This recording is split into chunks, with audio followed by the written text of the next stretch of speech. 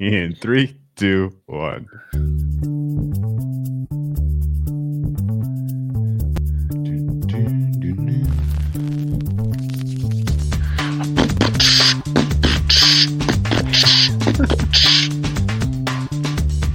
Welcome to the acclaimed podcast, The Deep Dive, featuring your esteemed hosts, Andy Monitor and Drew Dinzik, powered by BetSperts. Welcome to The Deep Dive. Andy, happy Monday. What'd you think of championship game weekend overall? I liked it.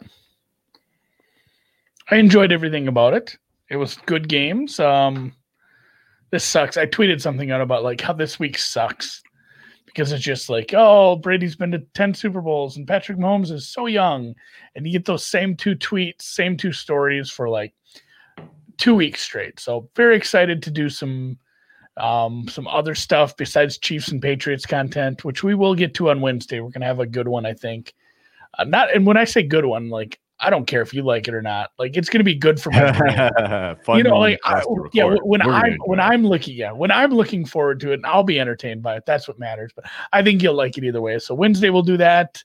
I don't know what we'll do Monday. Maybe talk about some of the other markets that are opening on the Super Bowl. Maybe do a Super Bowl props contest for you all. Ooh, great. Absolutely going to do that. And then Wednesday. We'll have the ultimate. I don't know. We don't even know who the ultimate guest is, but we've been doing guests on Wednesdays. We'll do one for sure next week, and talk Super Bowl. Finally, get into it. Dig into the number that's been shaped already. Probably not. This is what happens every year. There's a little hammering at the beginning, and then it usually sits pretty still. I think Patriots Rams just kind of hung out there. I remember Patriots Falcons just wouldn't move. Chiefs. What was Chiefs opener last year? It was a little under 3, I think. Yeah, I think it just kind of hung. It's been a while since we saw a big one. I kind of want to see some wild card catch some magic, get through, and we can have a 7-point Super Bowl again. Or Christ, there was Niners Chargers, I think. Whatever it was, about 1995, that was like a two touchdown line. So I think those days might be behind us based on how the league works. But yeah, it's I don't know how much moving this line's going to do. So we'll just kind of talk about how we thought about the weekend. And I didn't really bet the game yet. So yeah, last year it bounced around between 1.5 and 1 for the entire 2-week cycle. Juice changed. There was push, pull, tugging back and forth, but never really any momentum one way or the other, which is pretty typical. The under got bet late last year. It originally went up from 52 to 54, hung in the 54.5 range for the duration of the 2-week cycle, and then day of plummeted back down to 53 with a couple of big moves on the game day. Well, you know what? Yeah, because I did bet Chiefs because I had some stupid free bet that I bet like in week 3 or something, and it was NFC plus 2.5. So I was sitting there with Niners plus 2.5, not wanting it, even though it was a better number, and I ended up coming back on the Chiefs over the top, and just because the free bet was a free bet, I didn't care. Yeah, that sounds fair. You want to reflect a little on the weekend that was before getting into early thoughts on this market and just your gut reaction to the openers? You want to do a little reflection first? Yeah, reflection. I think the LaFleur decision is going to be the one that gets beaten to the ground. And we kind of get to forget all about Tom Brady throwing some pretty errant passes. Let's go. Let's cover it from beginning to end. Yeah, the hot start we predicted. Not so hot for Green Bay. Yeah, I guess what happened there? They lost the coin toss. They lost the coin toss. Yeah, ball first. Bruce took the ball, and rather than, and honestly, as expected, as planned, Tampa Bay's early game plan from an offensive standpoint was pretty unimpressive. a lot of running on downs 1 and 2, and they put 3rd and long in Brady's hands several times on the opening few drives. He was just up for the challenge and picked apart a Green Bay defense that looked surprisingly soft in the pass defense.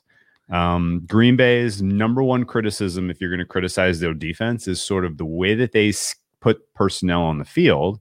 They play lighter, and they do so ostensibly so that they can have superlative pass coverage for those exact type of 3rd and longs. But they really underperformed, like big time. Yeah. Like the CB2, like CB3, CB4 out there on the field. Like you've got those guys out there because you want to, you're giving up. We'll give up what we give up in the run game. That's fine. But, we want to be able to stop you on the obvious passing downs. But they didn't do their jobs. There was no pass rush, didn't get home. We didn't expect the pass rush really to get home because Tampa Bay's offensive line is out of this world good. But it was a disappointing performance out of the gate from the Green Bay secondary, I would say. And Tom Brady made the correct reads and the precision passes to move the ball with ease and get those first couple touchdowns, put a little bit of scoreboard pressure on Green Bay, which in one case they answered. In the other case, they get that field goal after the long drive. It's like, what, 8-minute drive that ended in the field goal after the 3. Me? At the hiccups? Yeah. A little bit of lunch? No. The point you hammered on there, and maybe not hammered on, but the point you made that I think should be hammered on is they're bad against the run by choice. Yeah. And that's something that maybe does get glossed over. They choose to put that personnel grouping on the field. Everyone's like, yeah, they can be run on. Yeah, they're fine with getting run on. But the point of, letting another team do that, putting that personnel up, putting that type of defense out, letting them run is hopefully those plays are unsuccessful as far as how you want to grade successful 1st and 2nd downs. And you end up in a 3rd down where your coverage unit comes through, which is just not working. It didn't work. The fact that even when they weren't unsuccessful, even when Tampa Bay was less than successful on these 1st down runs, the 2nd down plays, whatever they were converting every 3rd down. So like your whole game plan is to put them in 3rd down, let coverage take over and get the ball back. And if that doesn't work, you're dead. Not completely dead because you have a great offense, but you put the combination of your game plan on defense just wasn't working. You weren't able to take advantage of your coverages. They were converting 3rd downs and scoring. And then the offensive game plan just seemed to be lacking in not the whole game, but in key moments, whether it was the red zone, whether it was decision-making, the possession right before the half comes to mind with, I get that you had the 2-minute warning and you could run the ball there, but it just felt like, do you need to? Why? Why are you running the ball when you have the MVP?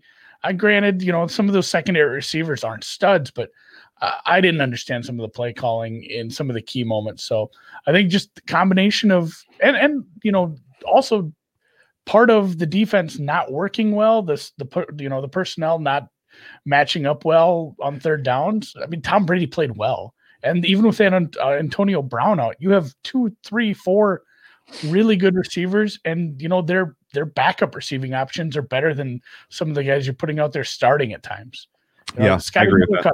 Braid caught a touchdown. Tyler Johnson probably should have had a big catch. He had another catch later. I mean, everybody contributed, and just it's that game. The game plan just went to shit in a hurry. Okay, so first quarter, I agree. The story of the first quarter was Tampa Bay's offense efficiency at 3rd downs, especially, was outrageous. Yes. And at the time, I'm thinking, okay, well, good on Tampa Bay, I guess. Like, that's not sustainable. Like, eventually, you're not going to make these 3rd down conversions at some point, and Green Bay is, they're going to roar back into this one and answer. But the second quarter, I thought, was a story of Green Bay's offense not quite making the most of their opportunities. The first, obviously, barely into the second quarter, they get that touchdown on the 50-yard bomb to Scantling. That was obviously a fine play. But the second possession they had in the second quarter, They ate up 7.5 minutes of clock. They went 69 yards, and they did it. The whole drive was like kind of backwards in terms of plus EV offense. Do you know what I mean? Like they were using the good running plays that you kind of want to have in your back pocket to put away a lead. They were using those down 7. And they get into the red zone, or they give it inside, they give goal to go, and they do 3 straight pass attempts to Davante Adams.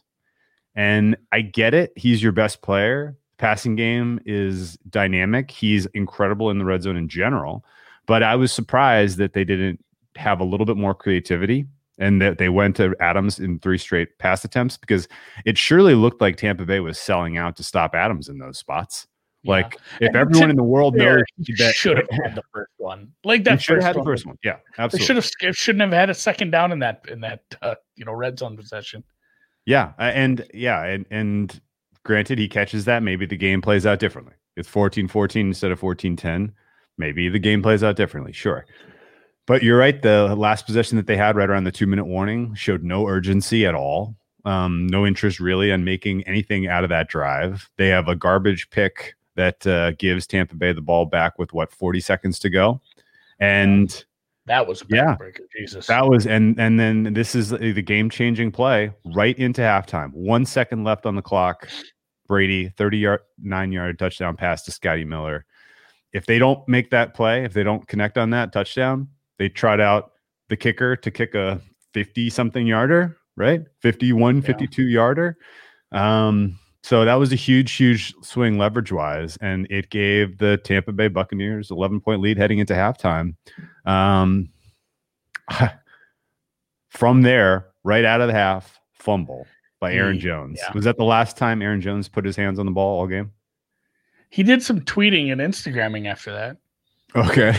Okay. Yeah, that I'm not sure he touched it. I couldn't say for sure, but yeah, the going in, and let's, best case, let's say they even maybe missed the field goal, but going in even down 7 just feels so much different than the deflating feeling. And, momentum's not real and whatever, but momentum might not be real, but the scoreboard is, and 11 is just so much different than 4 or 7, a multi-score possession when you're driving and thinking, maybe we get the ball back here.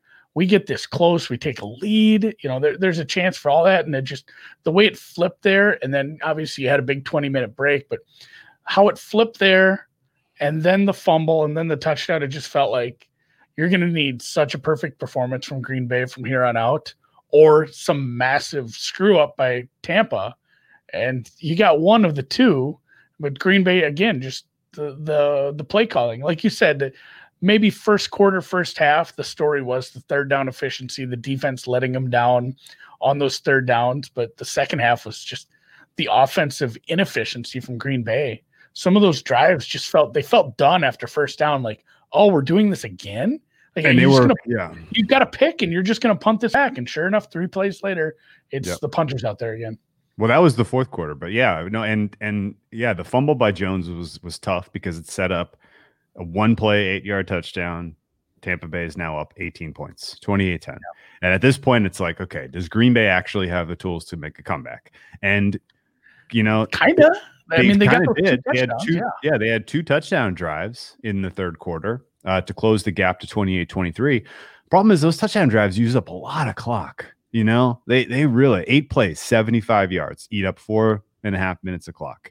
They get an interception off of Brady. Then they have a 13-play, 68-yard drive. They ate up 7.5 minutes of clock. So they basically just wiped out the clock, closed the gap a little, but not a lot of urgency. The drives didn't really feel, they didn't have the life that you would have expected of a team that really was, understood the how how high leverage the situation was.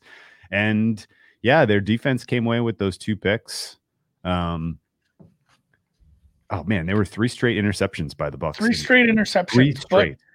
And like you said, they scored on that first one, but the next 2, it went pick, 3 plays minus 5 yards. Pick, 3 plays 0 yards. Then Tampa took some time off the clock with that field goal drive. And then we know what Green Bay did with their drive down 8. And okay, so what did you think? What did you think when there was 4.5 minutes left? Green Bay gets the ball and they're down 8.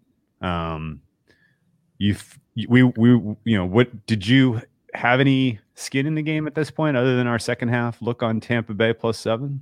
I had some Green Bay team total over, which died.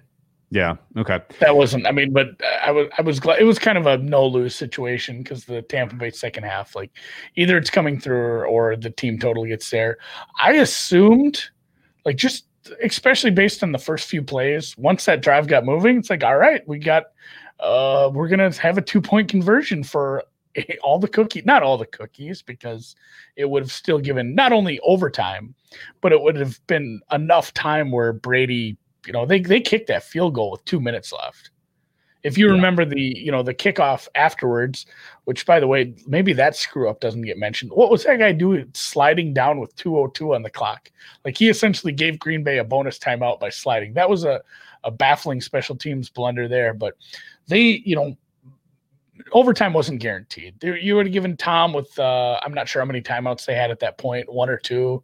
You would have given them, and the 2-minute warning, because at that point you would have probably just kneeled in the end zone or ran out of bounds, or however you do, try to make sure you get the 2-minute warning. Like the odds of Brady getting a field goal drive on that defense was probably pretty high anyway. So, and that's what some of the people who have argued to defend the field goal have said. Like, either way, you have to rely on your defense to get some stops here. Like two first downs is not the same as getting into field goal range, but the way they were moving, the way the special teams had been, some of the field position Tampa had gotten, it's like our two first downs and field goal range, not the same thing when they're starting at the 35 every time. So I was surprised. I don't want to get too deep into this field goal decision because it's been hashed out over Twitter for a day and a half. But when I saw that drive, I was fully ready for, oh my God, here's a very important 2-point conversion. Yeah, the game's going to go into overtime. Well, and then it would have been, Green Bay needs to win. That was really kind of what I was curious if that was your opinion. Because I thought. No, I was thinking 2 more coin flips. Okay, 2 coin flips. I was thinking 2 more coin flips. It was essentially Green Bay has to win 3 coin flips. You have to get your 2-point conversion, because I assumed they'd score a touchdown. It's 4-down territory with Rodgers. Especially considering on that drive, 4 straight passes for Rodgers, and they moved effortlessly to the 8-yard line. No, effortlessly. Effortlessly. Yeah. You blinked and you were like, "Oh my God, are they going to score too fast?" That was literally like, they moved because there's 2 minutes. They're first and goal. They have 2:22 left, and they have moved effortlessly to the 8-yard line. You figure they score here, and they, like you said, coin flip on the 2-point conversion. But assuming they get it, then this is potentially 31-31. We're probably going to OT. Well, no, and I considered Tom Brady with 1.5 minutes, 2 minutes left. I consider that a coin flip, him getting in a field goal range or not. So Green Bay was in a tough spot no matter what. Obviously, no shit, Andy. They were down 8 to Tom Brady. And, but getting the 2-point conversion, getting a defense who had struggled at times outside of, like, the best plays the defense have were Tom Brady overthrowing people. The defense, I mean, on all those drives, they moved it a little, and then he threw a pick. So relying on the defense to keep him out of field goal range was going to be tricky. And then obviously overtime is essentially a coin flip, especially in a close to the line game. So they were in a tough spot. But I thought we would see, an important 3rd down that they needed to convert to get into field goal range, or at least maybe a stop, and maybe Green Bay gets a shot. If they get a 3 and out, they're taking a timeout on 2nd down if it was some sort of run or a short catch. Green Bay's thinking maybe getting the ball back, hucking one down, and getting a field goal. Like, I never really pictured kicking the field goal there. And I get what some of the risk models say, but it really broke my brain when they did it. Oh yeah, 100%. 100%. I literally thought, what kind of trick play are they running here? Because why is the field goal unit coming out, right? Okay. So at 2:02, 2:05, I guess, is when they kicked. So if you run a play there, you're probably eating up all the time up to the 2-minute warning. Yep. And so if you don't get it and you eat up that time and you lose this ability to stop the clock with the 2-minute warning, that puts that much more pressure on you. You only have one opportunity to stop the first down. You don't have two, right? Yeah. So that's part of the math for sure. Yeah, in hindsight, I'm more okay with it. I still think with Aaron Rodgers on the field, there's a big difference with Aaron Rodgers on the field and maybe another quarterback. And also, I would have probably called second and third down a little differently too. I would have as well. And but I guess the broader point here is you had two in the game. You had two possessions inside the 10 where your play calling was uninspired. And yeah, there was one good play call and Davante Adams dropped. There was another good play call and Aaron Rodgers missed the wide open guy for the touchdown. There was, but in that specific sequence, didn't love the decision making from the play calling standpoint. Agreed. But on fourth down, I think it's inexcusable to kick. Personally, like on fourth down there is a very real possibility that is your last offensive play of the game. Yeah. I mean, it felt like the Browns, like, oh, this is the last time you're going to see the ball last week. And it was. Yeah. And it was the very real possibility that is your last offensive play of the game. And if that is, and you choose a decision where you cannot tie it, right? You cannot tie it if you go out there and kick that field goal. You specifically made a decision that took the possibility of tying the game with what would potentially be your last offensive play off the board. And that's where I completely lose anyone who's running any sort of math-based probability model on this. You specifically took you took a lot of avenues, a lot of paths to victory. You took them off the table. Even if, overtime is often overrated by people in their minds. Because overtime is not a win. Overtime is a stay of execution for half the teams in the league. Like, you still lose, essentially you lose half the time in overtime. But it's better than not getting the ball ever again. Yeah. Usually. That's right. Like, overtime, it is overrated. And people overrate the opportunity to tie a game. But at the same time, it's still, as overrated as it is, it should be rated higher than never touching the ball again and losing by 5 and relying on a defense that showed that they weren't. And not only that, but I'm not sure if anybody was really out, but man, there was a lot of plays, and I just didn't track this enough because I was doing other things, but there seemed like there was a lot of stoppages for banged up, like, oh, and Green Bay has an injured player on the field. Like, I don't know enough of their defensive players to really say if anyone important was out at that point, but they had a lot of banged up guys. I would have been, I mean, it's just, if you want to really oversimplify this, I'd rather rely on Aaron Rodgers in one play than the defense in 3. Yes. Especially the defense, considering how they were playing on that day. Yeah.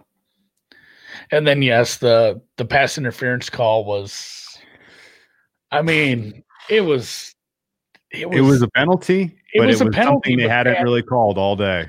That's what kind of stung if you had that side. Now we're doing that in a really big, a pretty big moment. So that was kind of rough to see that, and especially how late it came out. I think some people probably threw some couch pillows and stuff. Okay, so one last little wrinkle on the decision to kick the field goal. As a Tampa Bay second half +7 better, you were 9 out of 10, 10 out of 10 excited when the field goal was kicked. Like, that was if that's that's it. That's it. Yeah. Like, that was so from the standpoint of, was this the right thing to do or not? I was a lot more concerned about them going for it than I was kicking the field goal. And some of that is just the way that the points break down. But all right.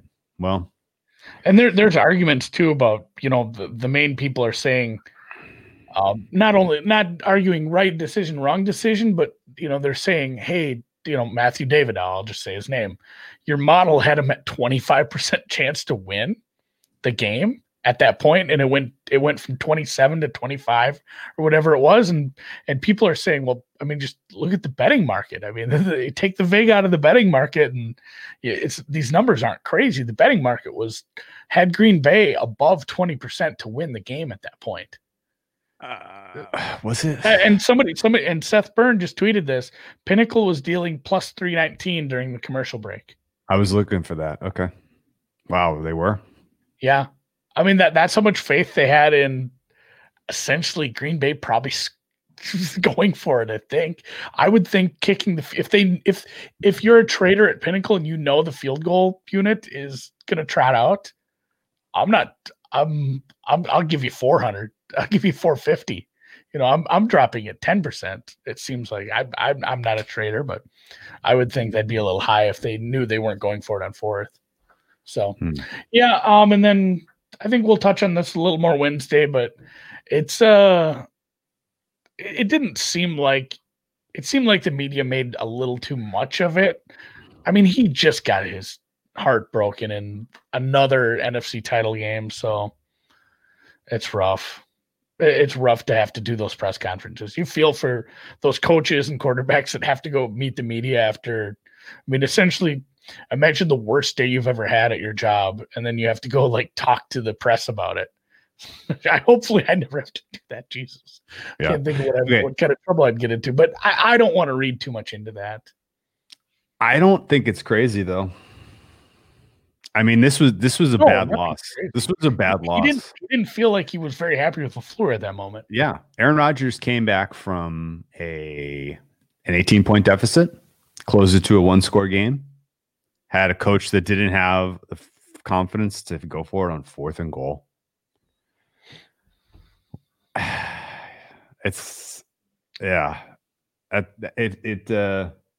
got 3 interceptions in the second half to help you come back, and you can't get it done. Overall, it was a very, very disappointing performance for Green Bay. I would agree. Tampa Bay gets through, felt a little gifted, even though they made the right plays in the first half to get themselves there. So 21 points in the first half. They got 10 in the second half and still managed to hold on and win. I noticed, you see Ben tweeted that, or Ben C Sports our guy in the chat, Brady's passing yards prop was 287.5, and he had 200 at halftime, and it stayed under. Wow. He'd had that. He missed it by like 4 yards, whatever number he had, because he's like feeling pretty good about this, and then it didn't hit. So yeah, props are tough, man. I mean, props are a volume play. Like if you jump into 1 or 2 games and play some props and you do bad, it's a volume thing. It's just like any sort of betting. You need to really get some sharp models and bet a lot of them. The people I see doing well at props play a ton of props. Yeah. What do you make of Tom Brady's performance overall? Obviously, he was great in high leverage moments in the first half. Great. Yeah. And then in the second half, do you want to hang some of the interceptions on his head directly? The receivers there was some tipped balls. There was some. The second one for sure. I believe it was the second one. The one he airmailed to, like, Mike Evans is tall, but he's not that tall. Like, nobody's catching that. Brady, you can see his language. He knew it was getting picked the minute he threw it. Yeah. Those are the most dangerous ones. The ones that you throw high across the field at that like 10 to 15 range, there's always a safety back there just waiting to catch it like a punt. Like when you saw that go off his hands, your head flickered and like there's got to be a Packer there. And it was a very easy pick. That was on him. Yeah, the tipped ones, you can't blame the quarterback for that. But again, it's a team sport and things happen. I mean, he had that work to his advantage the week before. Not all of Breeze's picks were his fault. So, okay. In a game they won by 10 points there, they were the beneficiary of some of those tip balls. Okay. All right. No, we agree. Overall, Brady gets a B for winning a title game on the road as a dog. That's the thing. Like he had the overthrow, a few bad moments like that, but third straight week on the road. He made every clutch pass he needed to make. Yeah, he made the big touchdown passes. He made the third down passes. He played on the road for the 3rd straight week as a 49-year-old man, just high on vitamin B in life. He played very well. Yeah. Okay. Nightcap. Didn't watch this one. I'll have you catch me up. So, when the Chiefs are in a high leverage game and they are down 2 scores, what is the move? Just keep betting it until it fails. Like we did this all through the playoffs last year. I almost felt like I was going to get caught with my pants down. Like this is the one time it's not going to go. But I'm just like, no, I thought about it too. I'm like, well, and we argued, what's the play here? The Chiefs or the over? And I'm like, shit, I bet both. Yeah, right. Yeah. And the over ended up getting kind of close. It did. It got a little tight. Needed some late garbage time scoring there to get that over. Okay. The opening, I don't really know what to make of. The Bills had some lucky breaks in the early going. A nice stop, a nice turn, a punt. The muffed punt. They were given some early breaks, and they weren't really able to take advantage of it. When you have, 4 of the first 5 drives or something crazy like that, and you only scores 10 points or 9 points, 9. Allen probably should have gotten picked on the first drive. They got the field goal. And he had 2 drop picks essentially during the game. Yeah. They were given the lucky, I'm not so sure this game was as close as it even showed on the scoreboard. I don't think there was some luck on their end, not only with the turnover, but the drop picks. One of them was, I don't know, he was probably at his 20 or 30. I mean, that would have been a bad one. Eventually they did turn the ball over, kind of even that up, but some of those drives didn't look great. Diggs really didn't come through. I mean, his stat line looks a little better, but I mean, I think half his yardage was on one catch on the final drive that didn't really mean anything anyway. Yeah, Diggs had 6 for 77. He had that, and I think it was a 34-yarder on that late drive. Yep, that sounds correct. I mean, Beasley was your leading receiver, unless you pick out Hill or Kelsey, which they play for the wrong team. Jesus, Kelsey had 118, and he was still 60 yards behind Hill. Amazing. Kelsey had Hill 13 catches. Hill had that 71-yard break. I forgot that was a catch. I keep thinking that was a rush because he had the ball in his hands for so long. Yeah, right. Okay, so when you're Buffalo and you don't take advantage early, you're in trouble. You're a sitting duck. You've just activated God mode Mahomes, who's now playing from a disadvantage. And they had virtually nothing on defense, the Bills, that is. They had nothing on defense to answer what the Chiefs had intended to do that day. Right? I mean, it was effortless, it seemed, at times for Kansas City to move the ball 50 yards at a time. The typical Kansas City kind of losing a little steam in the red zone didn't manifest at all. Kansas City scored on 2nd and 3 from the 3 with a nice pass. They scored on 1st and 6 from the 6 with a nice rush, and they scored on 1st and 1 from the 1 with a nice rush, all in the second quarter. So much for that Kansas City red zone struggles narrative. That went right out the window real quick. Should we count the narratives that went out the window? Starting at week 13, 12, wherever, where it was they can't cover a game. The good plays aren't there anymore. Mahomes doesn't look as good this year. The red zone stuff has struggled. We even had a few weeks there, and these aren't like me ragging on other people. I was behind some of these too. There were moments where Mahomes looked pretty bad, and all of a sudden he started throwing, bad interceptable passes. Not only, bad spots, but in the red zone, he had some turnovers and near turnovers. We were worried that they were just, a team that wasn't properly motivated. That came up a lot. They just won a Super Bowl. It's a bunch of young guys. All this stuff. And then even, the Brown team was weird because we had we knew that was what we circled and said that's where they're going to be vulnerable if they are. Yeah, coming off essentially a double bye. Rust isn't real, but I mean, motivation is sometimes a tricky beast, especially when you've been to the mountaintop, you've gotten the trophy. There's not that us against, we didn't quite do it last year. We hosted and we got beat by the Patriots. You didn't have that added chip on your shoulder. As good as they were in 2018, you still had a little, we could taste it. We weren't quite there. Now it's like, we already did this. We've been on this ride.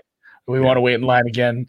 But Christ, they looked ready to go. Kelce is passing Gronk in my mind as far as a career. Wow, Probably, really? I mean, he passed him already. Wow, I think so. Kelce? Gronk's been hurt more. They're both the kind of guys who get banged up just because of the position they play. But some of the games he's put together, Gronk in the red zone is still a god. Like if you give me prime Gronk and prime Kelce at like 4th and 15 from the 15, I'd probably still take prime Gronk. He just does that thing where like nobody can cover him and they all know it's going to him and he still catches it right up the seam. Yeah. Okay. Kelce went God mode, Reeks crazy fast. Mahomes didn't look hampered by the foot injury. I mean, I saw a comment said like, "Oh, it was terrible that the league let him play." He didn't rush a lot, and I think that was probably by design. But at the same time, he didn't look hampered when he scrambled. He looked fine in that. You just mean operating in the pocket and breaking. Operating in the pocket. Yeah, we didn't have to see him sprinting a lot, which is I was worried about that because we saw that before he got knocked out of the Browns game. Even just operating within the confines of the pocket, he looked a little wobbly on that. Like you could tell that foot he was favoring it a little. So I think that's fine. Give that 2 more weeks. You're cool. I saw an asinine comment about how the league let him play and they shouldn't have let him play, and he definitely was still concussed. I'm like, I don't know. What? He seemed pretty with it. Like I didn't. Especially, and then he gave a speech. I mean, he was not concussed anymore. Not that I'm a neurologist, but I think they cleared him and he was fine because he never really was concussed. He just got choked out. Yeah. They showed us. Can we be a little critical of Sean McDermott? Yes. I mean, everything we said about LaFleur, McDermott did it 3 times. Somebody made the brilliant comment on the halftime scope last night. They brought field goals to a touchdown fight. You can't bring field goals to a touchdown fight. McDermott really did not seem to understand the high leverage moments in that game very well at all. Making a 2-score game a 2-score game to end the half on the 2-yard line. He did that twice. Yeah. He went from 12 to 9 twice. Yeah. Incredulous with that. 12 to 9 twice. And honestly, there's so much film. There's so much film from the last 3 years on this team and this offense and what happens to teams that settle for field goals in the red zone. You want to, if you're down there twice, you take the 7 once is still better than 3 twice. Great point. That's a great point. That's 7's guaranteed. Yeah, and once the Chiefs kind of found their legs in the third quarter, beginning of the fourth quarter, you knew it was game over. Buffalo's defense had no answer. Buffalo's offense, they didn't really. I mean, Josh Allen looked a little out of sorts. I guess Cole Beasley is worth mentioning as a positive. Guy played on a broken fibula since week 16, and looked dynamic out there. He was excellent. So congratulations. You've got a good guy there in Cole Beasley. I thought the Kansas City defense, I guess, does Kansas City defense get any credit for making Buffalo look bad? Because this is a Buffalo offense that was scoring 30 and 40 points at will, and they could only get to 24 here. No, for sure they get credit. I'm not sure how much credit. And really, like, the last 9 points weren't, that I don't want to say they were all garbage points because it's still, you should try to stop them and just end the game. But I mean, the field goal was just kind of a tack on thing to get it within 2 scores. And the touchdown was against a soft defense. So, I mean, only giving up 12 and really, how much can you really rag on them for that first touchdown? Again, they were given the ball at 1st and goal inside the 5, and then to hold them to 2 field goals outside of that in the first half. I thought that was a very admirable job. They had, I'm going to look this up right now. It felt like at least 4. They had 4 sacks for 53 yards. Wow. Joshy was playing that game where he does the stumble back and try to run around, and then if they finally get you, it's a 20-yard sack. He did that a couple times. So some of those sacks came at pretty key moments. I mean, that's when you take a 15, 20-yard sack, that's a drive ender for most of the time. So those were really big. The interception was, useful. That was pretty much ice it. Yeah. I mean, that essentially iced the game. So the defense played very good for a defense that we've been down on during the season. Hysterical final moments of this game. Let's just Stefon Diggs trying to fight everybody. That I was thinking more the play that preceded their field goal attempt. 20 minutes discussion. Yeah. Okay, and let's talk about what was at stake there. So if the Buffalo Bills get a touchdown on that drive, that is a game changer for teasers. Is that right? They ended up losing by 14. So if they had gotten an extra 4 points, they would have lost by 10. Was the teaser didn't get out to 10 though. So no, it wouldn't have changed teasers. Did change the second half. The second half went over. Would they have gone for 2? They probably would have. Yeah. So maybe it would have swung teasers for them. But either way, could add 5 more points. Either way, yeah, we had the under 27.5 for the second half. That was looking good for a while. It was looking great, and then it wasn't. That fact that they kicked the field goal only could have happened if they had lost so many yards on that third down that the fourth was impossible to get, and so they just kicked the field goal. It was like the exact perfect storm of where they ended up on the field at the time to go for that kick to take it over the second half total. I mean, he drilled it too. He drilled it, yeah. And the only positive part of it was it kept the maximum margin of victory against the Ravens alive.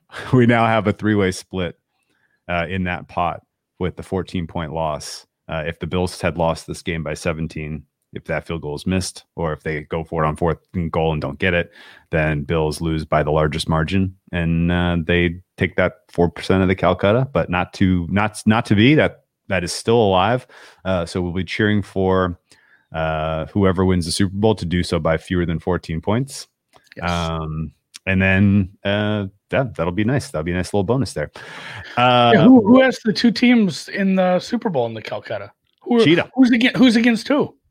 It's Cheetah versus Cheetah. Yeah. Yeah, the Chiefs. His Chiefs, I think they needed the Chiefs to get here to be net positive on the Chiefs. Yeah. The Bucks have just been the runaway smash of the whole Calcutta experience. They got them early because I think there was that second team that went off the board, and it was a little underbid. Yeah, it was the second or third team off the board. It was a little underbid at the time. By the time all the dust settles, it was low seed. You got clearly a 3 wins now. Yeah, they were the lowest seed in the Final Four. Yeah. There was a lot of, and honestly, they probably should have beaten Green Bay by more. In which case, they would have been the biggest win against the spread. But it is what it is. That was the little additional side pot stuff on that has been a lot of fun. But congratulations to Sports Cheetah and Jeff Ma for making 2 very strong plays, 2 strong bids, and getting the final 2 teams. Any other final thoughts on the Buffalo Bills season, the Kansas City Chiefs in that game? The Chiefs. I mean, more of a discussion for Wednesday. I guess. In hindsight, was there an actionable angle on the fact that the Chiefs were more experienced in that moment and played a little cooler, calm, collected, and the Bills were I brought it up last week, and I felt silly bringing it up because it felt like a real several blocks down Narrative Street. Sure. But the Josh Allen in a huge moment. I mean, he did make the playoffs last year, took a decent sized lead in the playoffs, lost the game. Yep. And, so we got rid of the debutante status. He made it to the second season with an even better team. They added Stefon Diggs. He's been avoiding the blow up plays, the horrible mistakes. They got a nice win over Indy. They got a nicer win over Baltimore. And it felt like maybe he wouldn't be jittery, but it felt like maybe the moment was too big. Because that's a massive moment to go to the champ's house in the AFC title game at your age. And granted, yes, it's Patrick Mahomes is also very young. You'll hear about that a lot this week. But I mean, it's his third straight AFC title game. He's won a Super Bowl. You know, he's had multiple 3 or 4 win seasons in the Big 12. He's done it all already. It's wild how much he's done. And like he could not do anything the rest of his career. Just win the division a couple more times, never go back to the Super Bowl. And it's like, fuck, he had a really good career. More Super Bowl. I mean, sometimes it's where you land. I mean, Dan Marino never won a Super Bowl. It took Elway till he was like 37, man. I mean, Favre has won. It's crazy how it just sometimes right place, right time. Aaron Rodgers has been to one. Aaron Rodgers has only been to one. It's really something, you know, he's lucky for everyone involved. They've done the right thing. I think there's a lot of similarities between Kansas City and Buffalo and Cleveland as far as how they're building the teams, doing it the right way. It's just Kansas City had a head start and they have a better quarterback than you. So you've got a couple year head start. Quarterback than everyone. Yeah, they have a better quarterback than everyone. And they got a 2 or 3 year head start on this. And truthfully, Andy Reid was doing this stuff with Alex Smith. I mean, he had an 11-win season with Alex Smith a few years back. They won the division a few times with a much lesser team. They have a better coach. They have a head start and a way better quarterback. So it's going to take something for these other teams to get over the hump. But, you know, I think we're going to be entertained for years to come with the 4 young quarterbacks that we saw in the AFC divisional round there. And Lamar, Baker, Patty, and Josh. Hopefully we get a couple more here coming up and we could have some really good playoff matches in the AFC. Yeah. The NFC has a lot of old quarterbacks. Yeah, they got some young guys too. But you're right. Cousins, baby.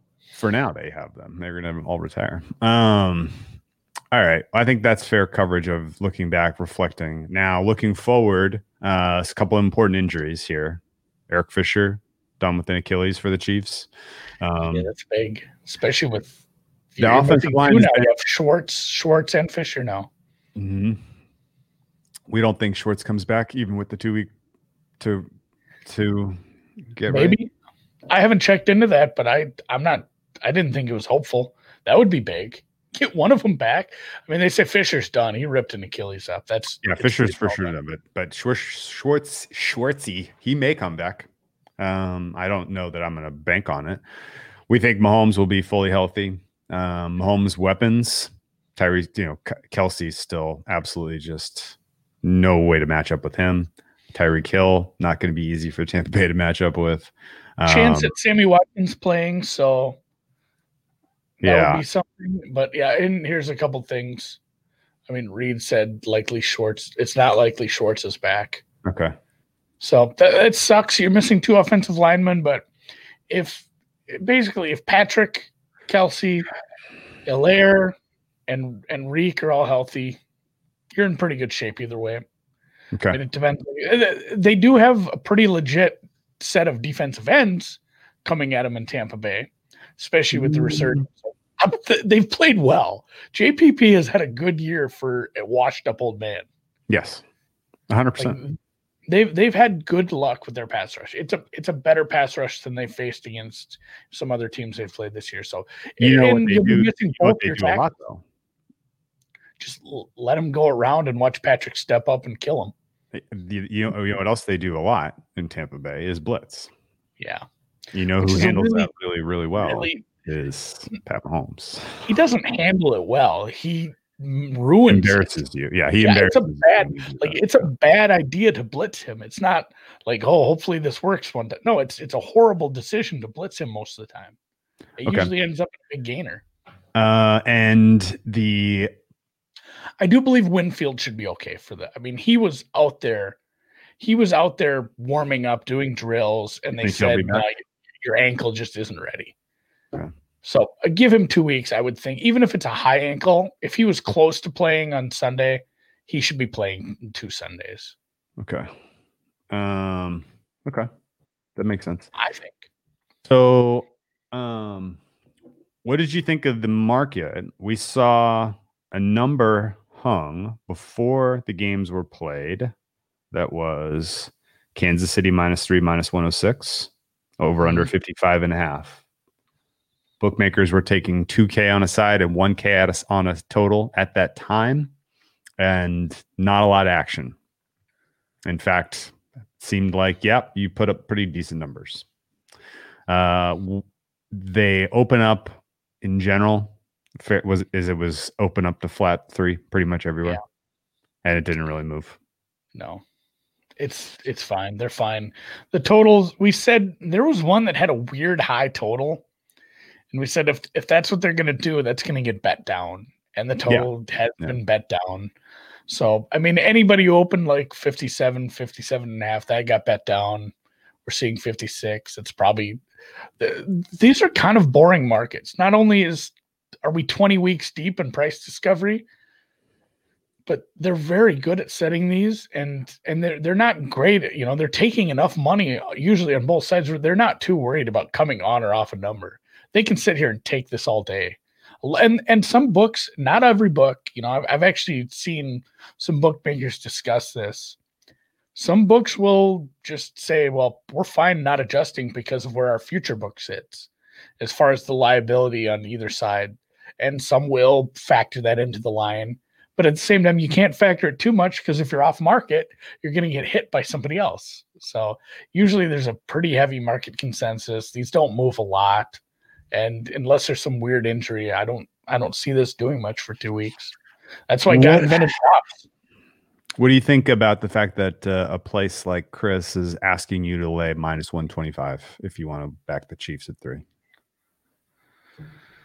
Well, don't do that. Like Chris is basically telling you it's 3.5 almost. If you want to bet Kansas City, go do it somewhere else. Yeah, that's a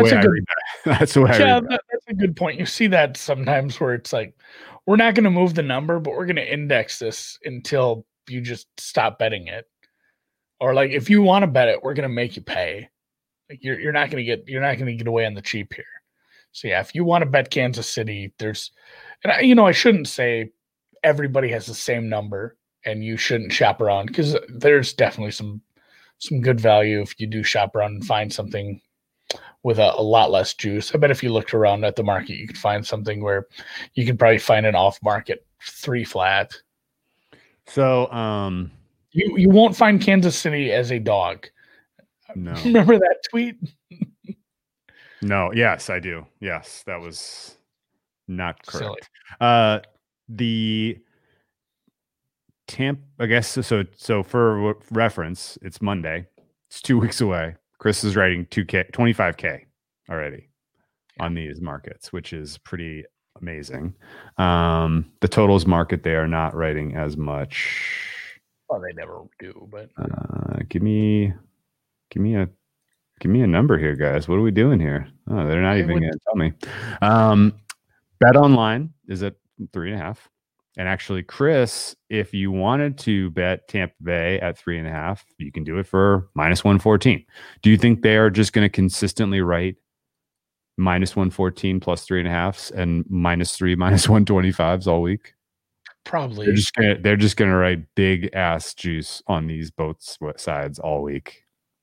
They'd be fine. I'm sure they'd be fine with that. And hope that Kansas City wins by 3. Or if they can have a big hold, if they have a big hold and Kansas City wins by 3, they'll be feeling fine. And again, you don't know what their future books look like. Like there could be some big liability on both sides. You know, Kansas City wasn't a big number, but I'm sure plenty of people bet them. And I don't think the limits are high enough to say that there's truly big liability either way in the futures. Well, I would think the other side is where I'm thinking. Just because they were such a big number preseason, if they took a couple of decent sized bets where it's, you know, a factor of, you know, this bet wins like 3 max bets at our book. Yeah. Like that's not fun. Yeah. So maybe I don't think you could probably have a big liability on Kansas City unless people kept parlaying it with stuff or just continued putting it in, or, the books that do let you parlay futures. So it would be tough based on their low price, but there could be a liability on Tampa. Actually, yeah, no, I guess the way that bookmaker is stacked up, they're at risk if KC wins by 3. So they're going to write a lot of Tampa Bay 3.5s, and they would push all of those 3s for KC. They're not going to, I don't think anyone's writing 2.5s for -147. That's crazy. Kansas City's money line -173 seem fair to you? Sounds a little. That's high. Like an ask. Yeah, it's a heavy ask. But they're not going to write for me. What's that? Bookmaker just crashed for me. Yeah, it's Can't not. get past the handshake. It's struggling right now. I don't know why. All right. So we don't expect a ton of market action here either way. Just shop around, find the best price. Well, this is the most fun week of realizing just how big this market is. You'll see tweets out, somebody just put $1 million on the Chiefs -3, and the market doesn't blip. I mean, there's no reaction. These aren't things, not only because it's probably not sharp money and it's just somebody with a lot of money. The fact is it's a drop in the bucket for the grand scheme of how big these are, how big this market will get. Okay. So you haven't made a bet, I'm guessing. I probably won't. I probably won't bet the side or total. If this total continues to tick down, I will try to find the bottom of this total. If money keeps coming in, I can see the total moving still. But I wonder if some of these under bets, I don't want to say head fakes, but if this total moves enough, there'll be people that'll buy back, and it's hard to find a middle up there in the 50s, but if they can give a decent enough spread, some people might try that. So I'm gonna wait and see how low the total goes and see where I can do with that. But for now, yeah, nothing for me. There's so many props and other angles to look at. Like we talk about this on like a Saturday of college basketball when there's 150 games and sometimes some things slip through the cracks, or if you're betting, any derivatives, they're not worried about keeping those lines as sharp because their limits are lower. It's the same thing when they put out 10,000 Super Bowl props. There's going to be some bad numbers on some of those. There's going to be some silly lines. You see it every year. There's going to be somebody that's going to figure out the Pledge of Allegiance, the Star Spangled Banner time, and you watch. I bet on the Pledge of Allegiance at the inauguration. Did you?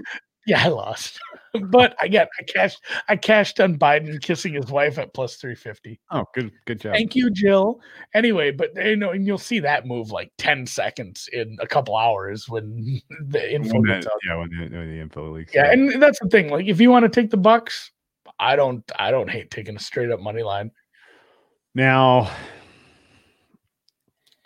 mean, it'll lose, but you'll feel better about it. You won't pay juice. Kansas City. So Kansas City -3 is a fair number in your opinion? I think so. It's not the number my power numbers are going to come up with, but I think it's a fair number. Last point, and I think the answer is no, because I think only rich people are going to the Super Bowl. I don't know if there's a big home field advantage that people like, oh, it's the first home Super Bowl. There's no home field advantage. This isn't going to be 20,000 crazed Bucks fans. These are people that get their tickets from players, from coaches. You, as a player or coach, you get a certain amount of tickets to give away. I don't know if that's been dropped because of where we're at this season. I mean, the cost of what it takes to get a Super Bowl ticket, I can't imagine how much higher it's going to be because they're going to let fewer fans in. Like the demand will be the same, and the supply is getting cut in a third, if not a quarter. So it's not going to be like Tampa has this wild, raucous crowd at home. It's going to be people who can afford to pay $80,000 to sit in the upper deck. I don't disagree. And the fact that you got 2 weeks to travel. Like, yes, it's nice not to travel, but I mean, they're going to be down there, a week ahead almost and doing the whole circus with the media. I think both teams hate that shit, doing the media row stuff. So I'm not building in any home field. That's for sure. This is Bruce Arians' first Super Bowl As a head coach. Yes. He was assistant coach at 2 Steelers Super Bowls, right? Mm-hmm. I think both their win, or one of the win and then the one they lost. I'm not sure, but either way, he's been in the Super Bowl as an assistant coach, but his first as a head coach. It's funny we said he's the worst coach left 2 weeks ago, and now he's one of the. And I think you could have argued the best coach left is also in the running here. So it's, if the game comes down to a couple bad coaching decisions, I don't think it'll be on the Kool-Aid man. I don't either. And I would also say that the way that Tampa Bay got here beating Green Bay was not good for them, because they weren't really they didn't have to face consequences of the minus EV rushing on early downs. So they're not going to have learned any lesson at all. And they're still going to trot out run on first and second down with, playoff winning. This is something too. That's wild to me. That's really surprising to me. They should not open it that way. No. There's somebody second half highest scoring. That's even if you don't put a lot down on that, that's a fun one to cheer for, because essentially you get to know what the second half total is for you after we get to halftime. Because if there's a low scoring first half, like the Patriots Rams one, this was great because what was the halftime total? I think it was 3-0. Yeah, I believe it was. See, if you bet that you're sitting on over 3.5 second half, and then everybody just took, if you had that, you could take the second half under for a big middle. Yeah. No, those do usually, if not cash, have a damn good chance. So, narratives that you're going to hear recycled a lot this week: Tom Brady not scoring in the first quarter of Super Bowls. 10 Super Bowls, never scoring in them. Can't score in the first quarter. 18% of all Super Bowls have had one Thomas. I don't know his middle name, so I'm going to go with Robinette. That's Brady and Edward. Thomas Edward. Oh, that's a strong name. God, yeah. He's a dreamboat. Yeah. That one. How hard it is to repeat. It's been since the Patriots of like 15 years ago since someone repeated. Yeah. Teams that have to get back and lose. The fact that the home they're going to pound. This was the first home Super Bowl for anybody, and how that'll affect them. That won't mean shit. But that one, Tom doing it at his age, rookie head coach in a Super Bowl. Not rookie, but first head coach, first Super Bowl for Arians. I'm sure that'll get mentioned. Yeah. Going up against somebody who's coached in 3 now? Andy Reid, yeah. He lost with the Eagles. He won with the Chiefs. This is his third head coach Super Bowl opportunity. Hayden brings up a funny point. Thoughts on the Bucs opting to receive the first half kick recently? Yeah. The ball first Bruce was a thing for a long time. Bruce Arians, he likes to put things in his hands. Honestly, that I would question. Apparently Green Bay deferred. I was incorrect about that early on. Somebody corrected me. Green Bay deferred after winning the coin toss. So they elected to put their defense out there on the field and get embarrassed on that first drive of the game. Narrative we won't hear. The MVP has never won the Super Bowl. That continues into perpetuity because Aaron Rodgers was not even going to be in the Super Bowl, let alone win. The one that will suck. You know what? Who sucks for? This sucks so bad for State Farm. Can you imagine getting Rodgers and Mahomes? Or is it Farmers? Ooh, am I saying the wrong? State Farm, yeah. Discount double check. But like when you're watching these games and you see that commercial like a million times, my God, they had to be creaming their pants that they could have got both of their guys into the Super Bowl. I bet they have some commercials ready for that they had to scrap. Those are going to some faraway country like the Buffalo Bills AFC Championship T-shirts. Yeah. Another interesting wrinkle that is probably going to be brought up a lot. Tom Brady versus Pat Mahomes. Some of the past head-to-heads. A lot of fucking points. A lot of points. A lot of points. I think their one head-to-head This is a rematch of a 27-24 win by the Chiefs in week 12. That one went under. I watched, and in fact, I watched the 20. What did the market do in that one? I can't remember. Go ahead. You watched the 2018 AFC title game? Yeah, I just watched the 2018 title game with I was joking with you. I was DMing you. I'm like, oh man, I think they left too much time here. Because in the overtime, it's like, God, this was such a good game. We've had some good between that. Going down. Was it the Titans game where they were down again? Oh, we're down to the Titans, and they come back and blow them out.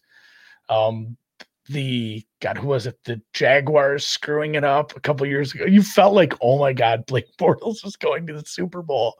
What are we doing? What is life? And then they screwed it up.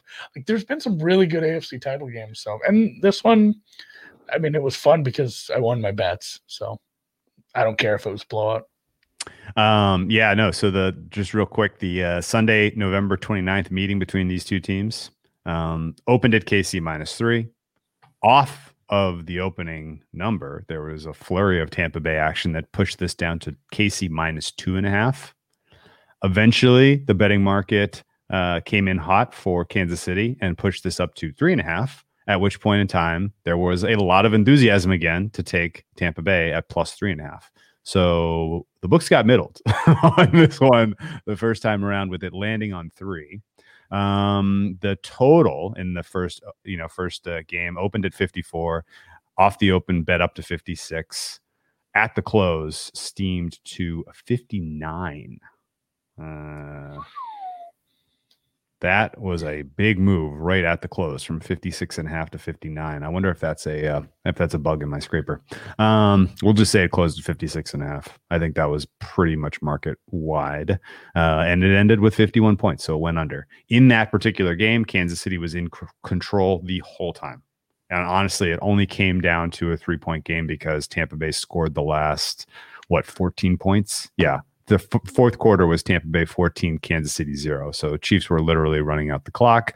They needed to convert some first downs on the ground to put that one away. They did. And they win by 3. In a game that they absolutely should have covered the number. Absolutely. On the road. On the road. On the road. Tampa. Yeah, this is not the first time they've played Tampa in Tampa this year. First time. Not the first rodeo. So. Yep, that's funny. Honestly, yeah, if I bet anything here, it likely will be an over. It's basically a mirror. The market has settled on the closing numbers for that market almost immediately. And the only differences would be injuries and availability of some players, right? We think Antonio Brown's going to be back in this one. I do think he'll play. I think we need to try to use what little influence we have, like the people did with GameStop. Like, can we get enough people fighting people on this game to bet this total down to like 54? Like, we need to GameStop this thing so we can get 54. Let's GameStop it. Yeah. I mean, in reality, this is going to be a good live betting opportunity. This game, Chiefs get a lead, play the under. Bucks get a lead, play the Chiefs in the over. Right. I can get with that. I'll probably. I don't want to say I'll probably live bet because I will. I will live bet. I think that's probably how we should approach any kind of pregame action, pre-flop, any kind of pre-flop betting. It should be done in the context of a live trading strategy in game, because there's going to be some ebbs and flows. It's a game of runs, Andy. It is a game of runs, especially when Kansas City gets down. So, yeah, I like, unless this total comes down, I likely won't have any pregame action. It'll be live betting and an S-load of props, an S-load of quarters. What do you want to call them? The boxes, the game where you buy a box. I'll do like 10 of those.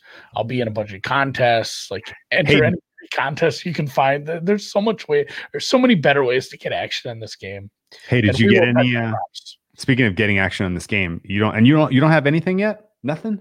Not even any of those promos? None of those Pat Mahomes at 3-1 to win Super Bowl MVP that we talked about last week? No? I don't think I put that in. I can look. Okay. Like, Those That's ones. That's looking pretty. Yeah, that's pretty enticing. Yeah, I guess I did take Mahomes 3-1 Super Bowl MVP before last weekend's games. I have a very small position on Kansas City to win the Super Bowl. When we did the MVP bets, plus 450. I split my money half on Mahomes to win the MVP, half on Kansas City to win the Super Bowl. So I have a little bit on 4.5. If they had given away an AFC Championship game MVP award, would Mahomes have gotten it yesterday? Boy, you'd have had to think about those receivers. Tyreek had a lot of yardage. I'd have still given it to the quarterback because that's how I live. Do you think you would have gotten it though? That's what I'm that's becoming more what I'm asking, because I could see the same sort of box score, right? Mahomes 300 yards passing, 3 touchdowns, and Tyreek Hill with 11 catches for 172. Still, I would have given it to Kelce. I guess he only had 9. He had 9 for 172, and Kelce had 13 for 118 and 2 touchdowns. I guess it's 13 for 118 and 2 touchdowns. If he does that in the Super Bowl, does that supersede whatever Mahomes is in his MVP number or his MVP possibilities? Do I need to go start grabbing some protection on this 3-1 or just let it ride? So let's say all the other touchdowns are rushing touchdowns and Mahomes throws 1 pick, maybe. But if Mahomes is 4 total passing touchdowns and a decent stat line, it's still hard to overtake a position player that's not a quarterback. And then, here's a good point by Hayden Winks again. It's hard to get Tyreek some votes, man. Yeah. I feel like people don't like him. He's not well liked among the media establishment, that's for sure. So maybe I'll just grab some Kelce 10-1 or whatever, 12-1, whatever best price I can find. What do you think a fair price on Kelce is? That's probably fair. I don't know. These are hard markets because they're if you want to do that, why don't you just play some Kelce over props? Okay. Because you can get both. He can have a great game and you can still win your MVP. Okay. I like that strategy better. It might be a better hedge to bet some Kelce and Reek over, but those are going to be high though. Parlay them. Cut the juice. Okay. I guess you're not gonna. You haven't broken anything down in the prop market yet, I'm guessing, right? No, gosh, no. I'm I haven't really seen anything today. This afternoon's going to be for golf and basketball. I think my only basketball game might have got corona today, so the streak lives. Okay, cool. Streak lives. All right. Yep, Alcorn State is postponed, but I will be probably later this week into this weekend. I'll be looking heavily at the prop markets. It's going to be a lot of fun. Fantastic. I'll start to formulate some theses about different types of game states. I think the prop market is going to be a hard handicap because, like I said, the game flow goes one of 2 ways here, and they have very divergent box scores. Yeah, you have to have a thesis. You have to have a thesis about the game, and you almost have to have 2 and see which ones overlap. Yeah, that's really well said.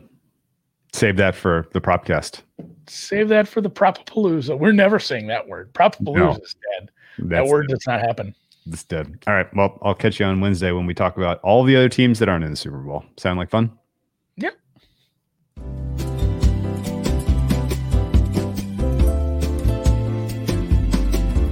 Thanks for joining us in the chat. Oh, yeah. Thank you, guys. As always, the comments are outstanding. We appreciate it. Pat and Hayden and Pat. Trick P. Risk It for a Biscuit was live early. That guy rocks. Paul Luck corrected me. And Southpaw hat. Thank you, Paul.